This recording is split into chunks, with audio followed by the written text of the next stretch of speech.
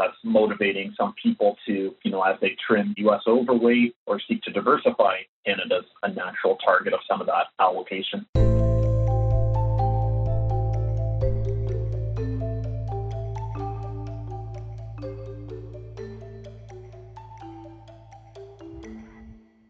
Welcome to Views from the Desk, a special edition of the BMO ETFs podcast.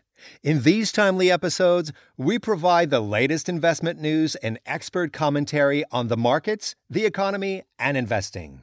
Brought to you by BMO Global Asset Management. Hello, and thanks for joining us today. Well into the last quarter of the year, this is a time when advisors may be looking to rebalance client portfolios.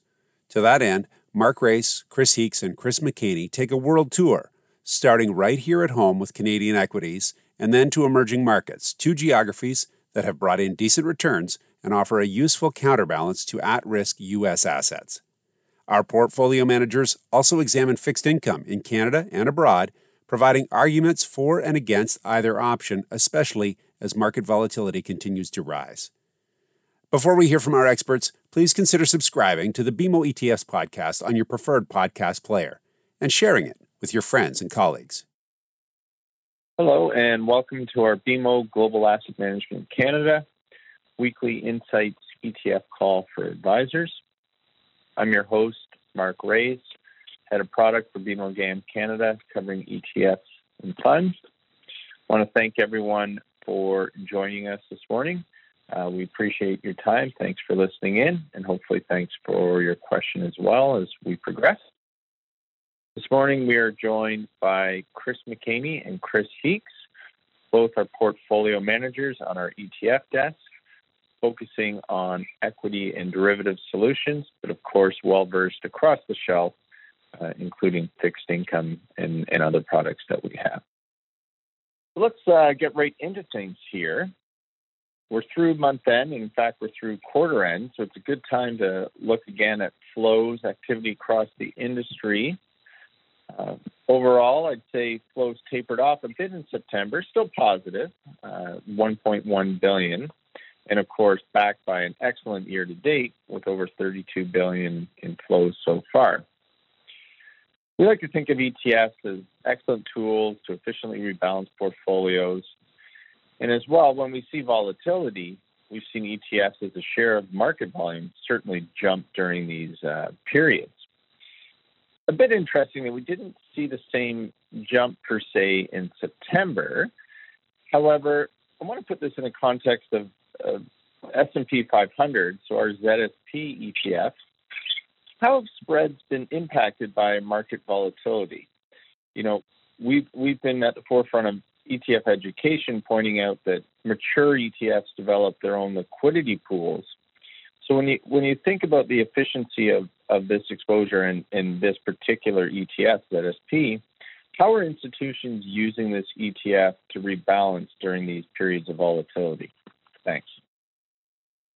Thanks, Mark. And to kind of reiterate your point, a very good year for ETFs. So we 32 billion so far. We're actually at an all-time record for a calendar year on ETFs, with still 3 months to go in the year. So the previous record was last year at around 30 billion. So we're ahead of pace already with some time to go here. In terms of trading, it's been, especially on the equity side, it's been a very resilient year despite the major turmoil we've had, obviously, in equity markets. So we hit circuit breakers in March, and that would shut down trading for a short period of time. But generally speaking, I think equity trading in general, and including ETFs, has been pretty resilient. It's been fairly orderly, in comparison to something like a flash crash scenario. And then in that scenario, we saw many equities simply not have bids or offers, or have extremely wide, like literally penny bids, or $1,000 offers. So nothing like that.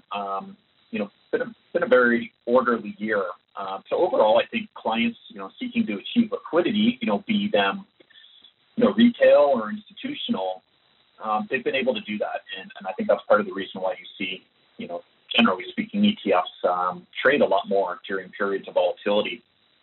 When I think of institutional trading, I there's a lot of different kind of trade paths you can take. Something we as a provider definitely seek to educate the public on.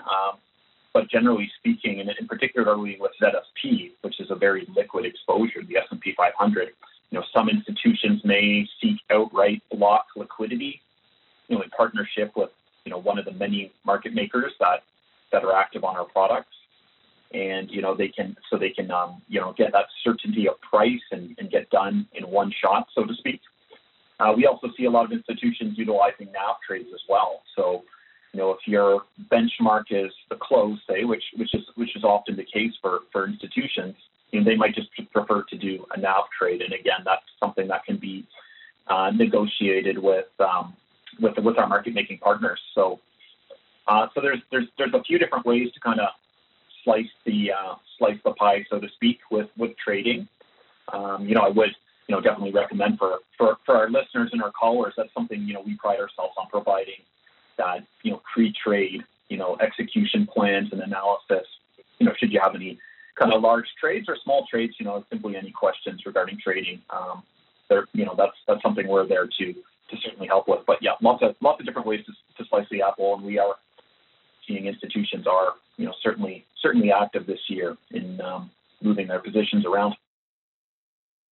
Yeah, and maybe I'll just jump in as well to your first point, Mark. Typically, as you say, in times of volatility, we see that share of volume, the ETF share of volume increase. And, maybe we didn't see that in September, as you say, even though volatility picked up. And I think part of the reason there was, it was obviously a smaller sell-off in September than what we saw earlier in March, but it was also much more orderly. I think 10% peak to trough maybe, but it was also, orderly sell-off, relatively low volume in general. In fact, if you look at the volume on the S&P 500 complex, it was only higher in September. It was only higher than July or August this year. Every other month since March anyway had higher volume than we saw in September. So I think part of the sell-off we saw in September was really more just an undoing of the melt-up, the rally we saw in August. With September closing the month actually still a little bit higher than where July closed. And so it was just more of an undoing of that melt up we saw in August, a bit of an orderly sell-off in September. But as you say, the S&P 500 and specifically ZSP, our ETF, they do develop their own liquidity pools because there's obviously just such a high number of participants active in that space. And when you think about equity markets, the S&P 500 complex is by far the most liquid complex globally. Here in Canada for sure, but obviously south of the border with the number of ETFs, futures, options on futures, swaps, and things like that on both index level and on different various ETFs as well. There's just a huge amount of liquidity in that space where dealers are able to offset any risk they're taking very quickly. And so that just leads to very tight spreads from the dealers themselves. And it also leads to tighter spreads from other participants, whether that's institutions, whether that's retail, also stepping in and making those bid-ask markets. And so we have seen that in ZSP. Certainly throughout the year, but certainly specifically in September during that sell-off, we didn't see any impact to spreads at all. And again, I think it was due to the very calm and nature of that sell-off and orderly sell-off that it was. And so, again, we think, in times of stress, if it does get stressful, if it does get a little bit crazy, you look to those areas like the ZSP and the S&P 500 complex to make sure you can get in and out of your positions or rebalance those positions as efficiently as you can. Yeah, thanks to both of you. And if I bring it back to advisors, I wanted to give the institutional example because, of course, they tend to trade in larger blocks. But just looking at the dollar volume of ZSP over the last couple of months, there's a number of $100 million days. So, for advisors, even with large books that are looking to make quick, efficient rebalancing trades, these mature ETFs, even here in Canada, really provide a lot of value to rebalance that portfolio. So ZSP I use as an example because, of course, the size and, of course, the volume, but it extends to other more mature ETFs as well, particularly when you look at less liquid asset classes. Thanks for that. So let's switch gears to fixed income. We're again looking at flows.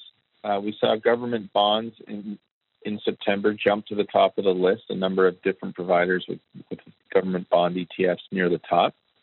Now, we've been talking about defensive positioning in front of the U.S. election, not only because of the potential outcomes, but of course also the uncertainty with the mail-in and the whole voting process, and whether or not Trump might respect the results, depending on how it goes.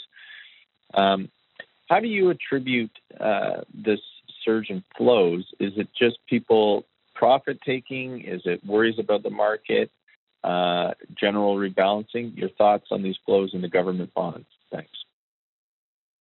Yeah, I think there's probably, in terms of the government bonds, I think there's probably a couple of things going on. And certainly, I think there's a lot of reason to maybe de-risk a little bit going into year-end here. Obviously, 2020 has been a bit of a roller coaster in the markets. But I would think most investors are probably in a fairly decent position, all things considered, at this point of the year, in terms of the total return they've experienced. And so I think, heading into year-end with, as you say, a number of these unknowns that could last through the calendar year potentially, I think you see investors maybe taking a little bit of risk off the table and being defensively positioned until there's a little bit more clarity as to what policies we're going to see from south of the border, which direction are things going to go going forward. Certainly looking out a year plus, I think there's a lot of reasons to be constructive and a lot of opportunity there. But in the short term, being defensive against that potential volatility, I think is making a lot of sense.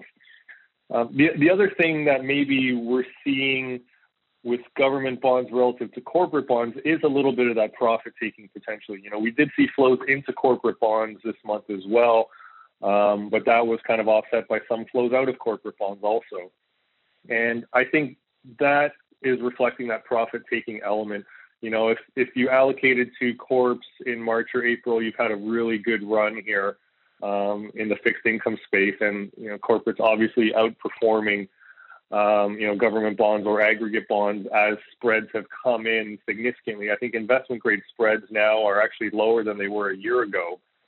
I wouldn't say maybe they should be, considering the level of risk we might see going forward, but certainly have come down significantly from the highs that they were at March and April. And so that spread compression has led to very strong returns in the corporate bond space. And so if you are a fixed income investor and a fixed income allocator, those corporate bonds might be getting a little bit overweight to where you want them to be, but also they've given you a strong return in the second half of this year. And so maybe investors taking a little bit off the table there and reallocating to the government. And again, maybe just being a bit more defensive into year end, as looking at what effects stimulus is going to have, whether that's government stimulus or monetary stimulus. A lot of companies are certainly not out of the woods in terms of the next 6 months and the challenges they might face. And so taking a little bit of exposure away from that, especially again, given the good run that you've had in that space, I think makes a little bit of sense also. And thanks for that, Chris. And you did mention stimulus, certainly an interesting evening last night with Trump making the call to push off the stimulus discussions to post the election. So yes, that volatility is going to be with us over the next couple of months for sure. You're listening to Views from the Desk, a special edition of the BMO ETFs podcast. If you're enjoying this episode, we encourage you to tune in to our Deep Dive series, where we take you under the hood of the BMO GAM product suite. Our latest episode takes a deeper look at emerging markets, an essential exposure often overlooked by Canadian investors. Listen in to learn more about the growth opportunities that exist in this still misunderstood asset class. Check it out. It's the episode dated September 29th in this same podcast series. Another thought about flows. we always see the broad beta exposures do well, so that's not a surprise to see them near the top of the list. However, I was a bit surprised to see Canada via our ZCN actually place more flows compared to the U.S. market via ZSP. Are you seeing institutions and advisors through your conversations stepping into the lagging Canada trade? Is there a catalyst at play there, or is it simply a contrarian trade considering the return spread over the course of the year? Thanks. Yeah, we, to answer the first question on flows, we have seen heightened flows into Canada across kind of the industry, dragged down a bit by XIU, which saw outflows, but that one is known for kind of chunky flows. So if you take that away, Canadian equities brought in, pretty decent amount of $300 to $400 million total this last month. I do think it's investors seeking returns outside of the U.S. For some of the reasons that Chris McCaney mentioned. Certainly the coronavirus woes and the election volatility, the path forward, uncertainty around stimulus, I think have cooled demand. I do think a lot of our investors have healthy weights already into U.S. equities, and so they've naturally looked elsewhere. I think we've talked about it. It's been a theme of the year that we've seen more flows to international and EM. And, nice to see that finally Canada is getting a few flows. In terms of a catalyst, I think the best catalyst that I see right now is just the promise from Trudeau and the Liberal government of, navigating this crisis as a no austerity pledge. He said he committed to no austerity. So, in terms of that stimulus promise from the government, it's going to be there. In terms of the Bank of Canada promise of low rates, certainly the new governor appears to be pretty conducive to keeping rates lower for longer, as you say. So I think in terms of that fiscal and monetary backdrop, some of those big key themes that have led equity markets higher, nice to see they're in place in Canada as well for equity investors. So, I think that's, that is a catalyst for, better upside in equities over the next kind of 12 months. We've seen stabilization in energy prices as well. It's always hesitant to make a call in that market just with how volatile it is. But, at least at a big picture kind of government and monetary level, these policies are conducive to help your equity returns. So I think that's a little bit of what we're seeing, and perhaps that's motivating some people to, as they trim perhaps a U.S. overweight or seek to diversify, Canada's a natural target of some of that allocation. Thanks, Chris. And staying with this trade rotation idea, or at least rebalancing, looking at emerging markets with our ZEM, it stood out both for returns and also for flows. I know you just put together a deep dive podcast on ZEM. Can you give us some highlights for those looking into this trade and potentially repositioning their portfolios? Thanks. Yeah, you speak about diversifying away from the U.S. Emerging markets is something that's really stood out. You mentioned the return side of it. They, outside of the U.S. and really outside of U.S. tech, the best place to be over the last year has been emerging markets. So in terms of kind of the kind of quick rundown of what you would get on the podcast or through the PDF, the thesis is really, again, emerging markets is always the center of growth. You're seeing a kind of average 4 to 5% GDP in emerging markets. Developed markets are kind of around 1% on average. So they are the engine of global growth. Tends to be where you see population growth. There's a lot of technology adoption still happening in emerging markets. So there's people still getting smartphones for the first time.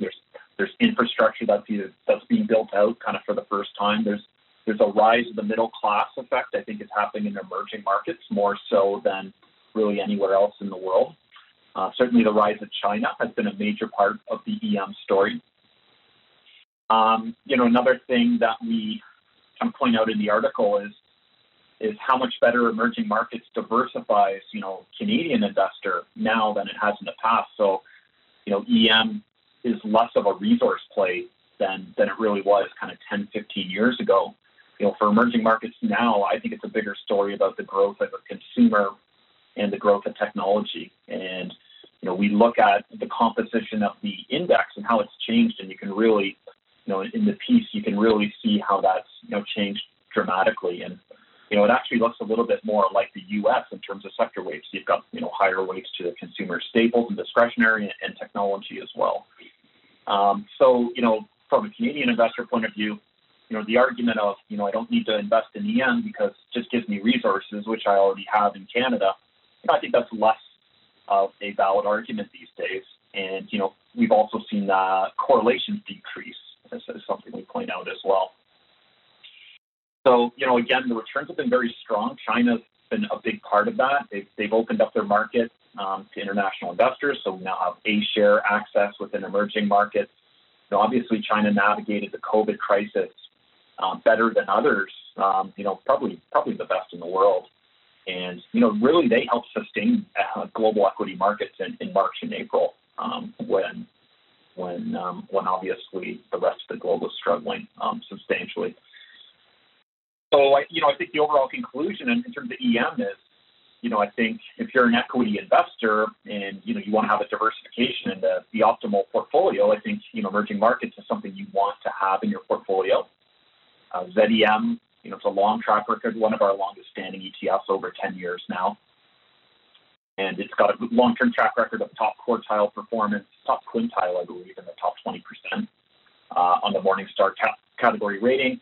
It's the largest EM ETF in Canada. It's low cost, and it's just overall a great way to access EM exposure. So just trying to start that conversation amongst clients to think about what allocation makes sense for them. But we do think, if you're an equity investor, you want to have exposure to global equity markets, you want to have some EM in your portfolio. Great. Thanks for that, Chris. And again, that podcast is available for those looking for a deeper dive. I'm just going to ask one more before we go to the lines. We've also seen a lot of continued interest in global fixed income. I'd say as advisors look to decouple from that duration trade and, of course, look for alternative yield sources. However, the risk that comes up with this trade typically is higher correlation with equity markets, depending on how far into credit that product might go. So for me, it always turns back to the Canadian aggregate bonds, which, of course, we have our ZAG ETF. Can you comment on the year-to-date returns and performance of that ETF, and really the importance it has as a core position in your portfolio? Thanks. Sure, and I think, as you say, we have seen an uptick in global fixed income allocation, at least in terms of the flows we've seen into the ETF landscape. I'm not sure investors are looking for alternative sources of yield, Mark. If they go into global fixed income, there's actually very little yield to be had globally in the fixed income space. I think, what investors, relative to your comment on ZAG there, I think what investors need to do is sit down and think about what are they trying to accomplish with their fixed income allocation, and does global fixed income fit that need or fit that objective? Because in such a low interest rate environment globally, a fixed income allocation right now primarily is just a risk control tool to equity exposures. So you want some of that duration exposure when equity markets are selling off, because that generally is going to protect you in that portion of the portfolio. You're not going to see declines from your fixed income exposure when equities are going down. At least that's the goal anyway. But different countries have different duration exposure. They have different interest rate curves that are going to react differently to, a Canadian equity market sell-off or a U.S. equity market sell-off. Again, investors need to ask themselves, do they want to match Canadian equity exposure with Canadian fixed income exposure, U.S. equities with U.S. fixed income, and Euro equities with Euro fixed income? I think that's probably going a little bit too far in terms of trying to achieve a certain objective. And again, coming back to what is fixed income going to do for you right now? Again, it's primarily that risk control element because there is such little yield out there. So once you start moving away from Canadian fixed income or even U.S. fixed income, I would say these two are actually highly correlated, as the Canadian market is so tied to the U.S. market.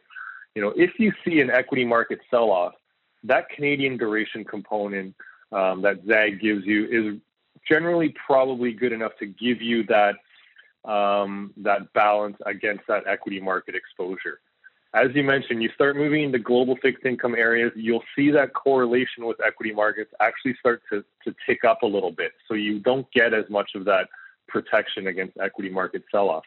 At the same time, as I mentioned, you're not really getting more yield going externally either. You're giving up probably about 1% plus by moving into the global space versus that Canadian aggregate bond exposure. And to your question on returns, we've seen that in the returns as well. 1-2%, maybe almost 3%, depending on which fund you're looking at, in terms of ZAG outperformance relative to some of the global fixed income exposures we've seen out there. Where you might want diversification in your fixed income space is in the credit exposure, the credit markets. Obviously, that's more about exposure to companies and corporations.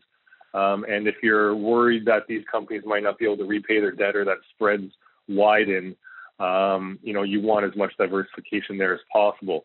Once you start going beyond that into different, government bonds, start to think about the fact that, okay, Canada is actually a AAA rated government.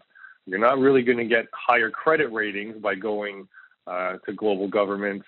And you're not getting higher yield either. So you're actually worsening your credit quality potentially for less yield as well. So when you're looking at that space, again, investors, I think, just need to think about what are they trying to accomplish with their fixed income allocation? What are they trying to get out of it? And does global fixed income corporates or governments or otherwise fit part of that objective? Because I think, to your point, ZAG actually accomplishes almost all of that when you're looking at it in context of a balanced portfolio and that offset against equities. Yeah, thanks for that, Chris. And it's interesting as we reach abroad looking for yield, looking for returns, and I see ZAG with a year-to-date return almost 8%. So certainly there's been some tightening across the curve, which has helped fixed income, but really, again, some strong performance out of broad Canadian markets represented by our ZAG. I'd like to thank everyone for joining us today. We really appreciate your time. Thanks for listening in, hopefully picking up some great insights on flows, market direction, trade ideas from our PMs. Really appreciate you listening in. And of course, thanks to both Chris McKaney and Chris Heeks for your valuable insights, your ideas around the market, and as well breaking down what's been going on in flows both this month and year to date. So with that, I'd like to thank everyone once again for joining us. Wish everyone a great day, and thanks very much. Thank you to Mark Race, Chris Heeks, and Chris McKaney for joining us on the BMO ETFs podcast. Today, we received an all-round view of the Canadian market and why a homeward tilt in the portfolio may offer the peace of mind your clients crave in the current environment. For example, our experts highlighted the benefits of ZAG, our aggregate bond ETF, which not only provides generous returns, but also protects against an equity market sell-off. Similarly, the BMO Emerging Markets ETF, ticker ZEM, delivers valuable diversification from U.S. equity markets, offering sector exposures still tied to information technology and innovation, but without the high degree of correlation. For more information about the ETFs discussed in this podcast, please see the episode notes below, contact your regional BMO ETF specialist, or visit bmoetfs.com. If you enjoyed today's episode, we encourage you to subscribe, and if you have any questions you'd like addressed in future episodes, please send them to Andrew Vachon, andrew.vachon@bmo.com. Thanks again for listening. See you next time. The viewpoints expressed by the portfolio manager represent their assessment of the markets at the time of publication. Those views are subject to change without notice at any time without any kind of notice. The information contained herein is not and should not be construed as investment, tax, or legal advice to any party. Investment should be evaluated relative to the individual's investment objectives, and professional advice should be obtained with respect to any circumstance. Any statements that necessarily depend on future events may be a forward-looking statement. Forward-looking statements are not guarantees of performance. Views from the Desk has been brought to you by BMO Global Asset Management.